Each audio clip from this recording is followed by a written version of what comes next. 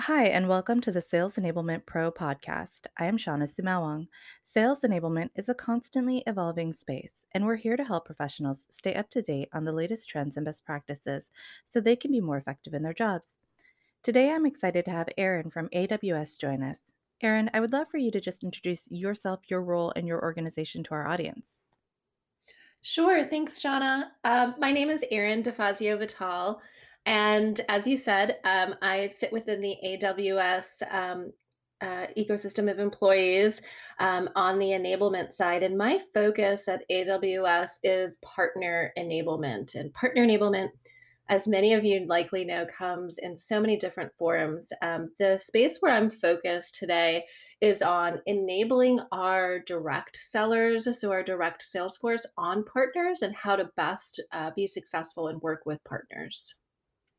That's fantastic. And Erin, I'm really excited that you're able to join us today because I think you sit very in a very interesting spot right between sort of partner enablement and a direct sales team. And I think that that's a unique way in which to have to enable your direct field team. So I'm excited to talk to you about that because I'd love to understand why is it so critical for your field sales teams to be able to effectively work with partners? What are some of the benefits of cultivating a strong relationship between your field sales teams and the partner organizations that you work with?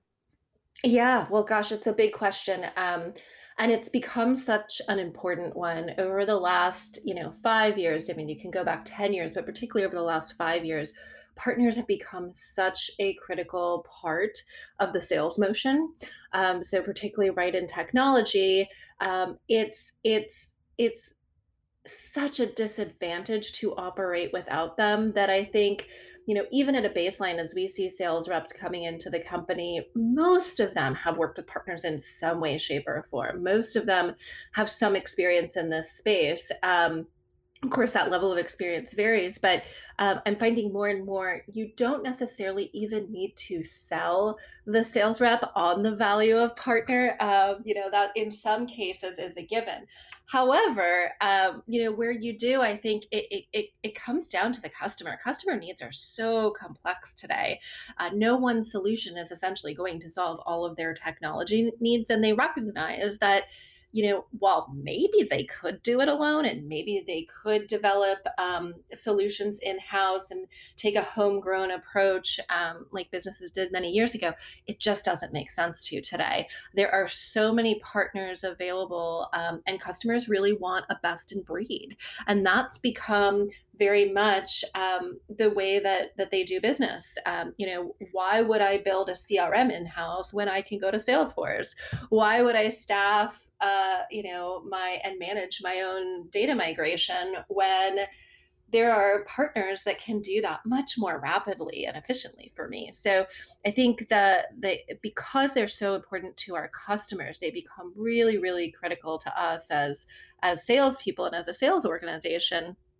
And you asked about the benefits, right? So if I'm a sales rep and I really want to grow and scale my business, the best way to do that is with partners. They are an absolute extension of the sales team, allow you to grow into new markets, enter new line of businesses, differentiate your solution from the competition. I mean, the list goes on and on. There's so many benefits, right, to sales reps, and I think, what I consistently see and learn, right, always learning from the sales force, is that the best sales reps they don't do it themselves. They don't operate as a lone kind of man on an island or a lone woman on an island. They operate with an ecosystem of partners, and they're really good at leveraging others around them to build their sales business. And that might be, their proficiency in leveraging demand generation reps and marketing teams and you name it, but that always includes partners. And again, those that are successful are the ones that can really take those partners, make them an extension of their sales team, and really use them to expand and grow their business. I love that, and I think you're absolutely right. The best sales reps do create their own mini ecosystem, if you will, and partners should absolutely be part of that. Now, you've talked a little bit about the benefits, but there has to be some inherent challenges. So, what are some of the unique challenges that field sales teams might experience when working with partners? Well, I think the absolute most common and most challenging one is trust, right? It all comes down to a successful partner relationship, all comes down to trust in the end, which is, does the sales rep trust the partner? Does the partner trust the sales rep and the company? And then, you've got the customers, kind of the third prong to that stool. There needs to be trust on both sides there too, right? Between the partner, between the customer and the partner and the partner. Um, I'm the service provider. And I think, one of the things that sales reps struggle with is, how do I know that a partner's going to deliver? How do I know they're not going to screw this deal up? How do I know they're not going to extend my deal by 6 months and slow me down? And that by far and large is what I, hear most in terms of fear among working with partners. And I think, that's one that you address by having two things in place. One is a really strong partner team. You need to have that. Your partner sales team has to be strong, right? They are often the face of the partner, and they are what gives the sales force confidence. So really making sure that those two teams work together internally is critical. And those success stories and peer learning are by far the most powerful weapon here, right? When you're trying to really work with the sales force to help them build trust with partners, it's all about, what have they done before, who have they worked with before, and which one of my peers can vouch for them. So that's a really critical piece of it. Fantastic. And you already touched a little bit about, how you address some of those trust challenges. Um, but I would love to understand, how do you evaluate sort of the partner ecosystem and then build enablement programs around that to help really land it with your field teams? Yeah, that's a good one. This really comes from the business, right? So enablement, as I know, you and I'm sure everybody who's listening is familiar with, enablement really flows from the business priorities. What we actually decide to enable on has to align. It has to be that top down, right, from the operating plan that comes at the high level from our company. And for us at AWS, that is always a very, very clear process. And so, what we will do with partner enablement is align around those operating plans and those partners that the business really believes are going to drive the outcomes that we're after. Now, that varies greatly depending on the type of sales rep that you are, and perhaps the region. And I think one of the things that's very unique about partners is the regionality of them, and that makes it tricky. So while we can say align on a number of partners that we want to enable on a global scale or even a national scale, that changes dramatically when I get into the regions and I start to think about who are the regional partners.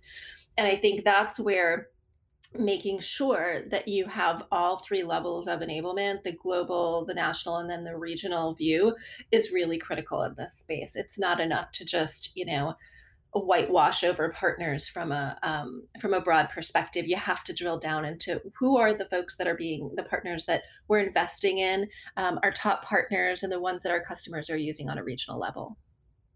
I love that. Now, I want to shift just a little bit, because I think the business world, well, some organizations, it's always been predominantly run virtual.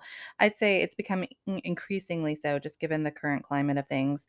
So, I'd love to hear from you. What are some of your best practices for delivering enablement programs remotely? This is such a good one, and like you said, so timely. I think we're still figuring this out. It will be an ongoing discovery process, but without question, we've just become very reliant on interactivity and engagement, and thinking about enablement from that perspective. So as we are remote, it's a struggle for every adult learner to digest information and to apply it to their job and to pay attention. It's, every one of us suffers from this challenge when we're forced to learn remotely. So I think leveraging technology in this space is just so critical. Thinking about building in breakout rooms to engagements where you've got virtual training involved. How do you separate your groups or your attendees into small groups and really simulate that interactivity that can happen in small groups if you're in person? And breakout rooms are a great way to do that.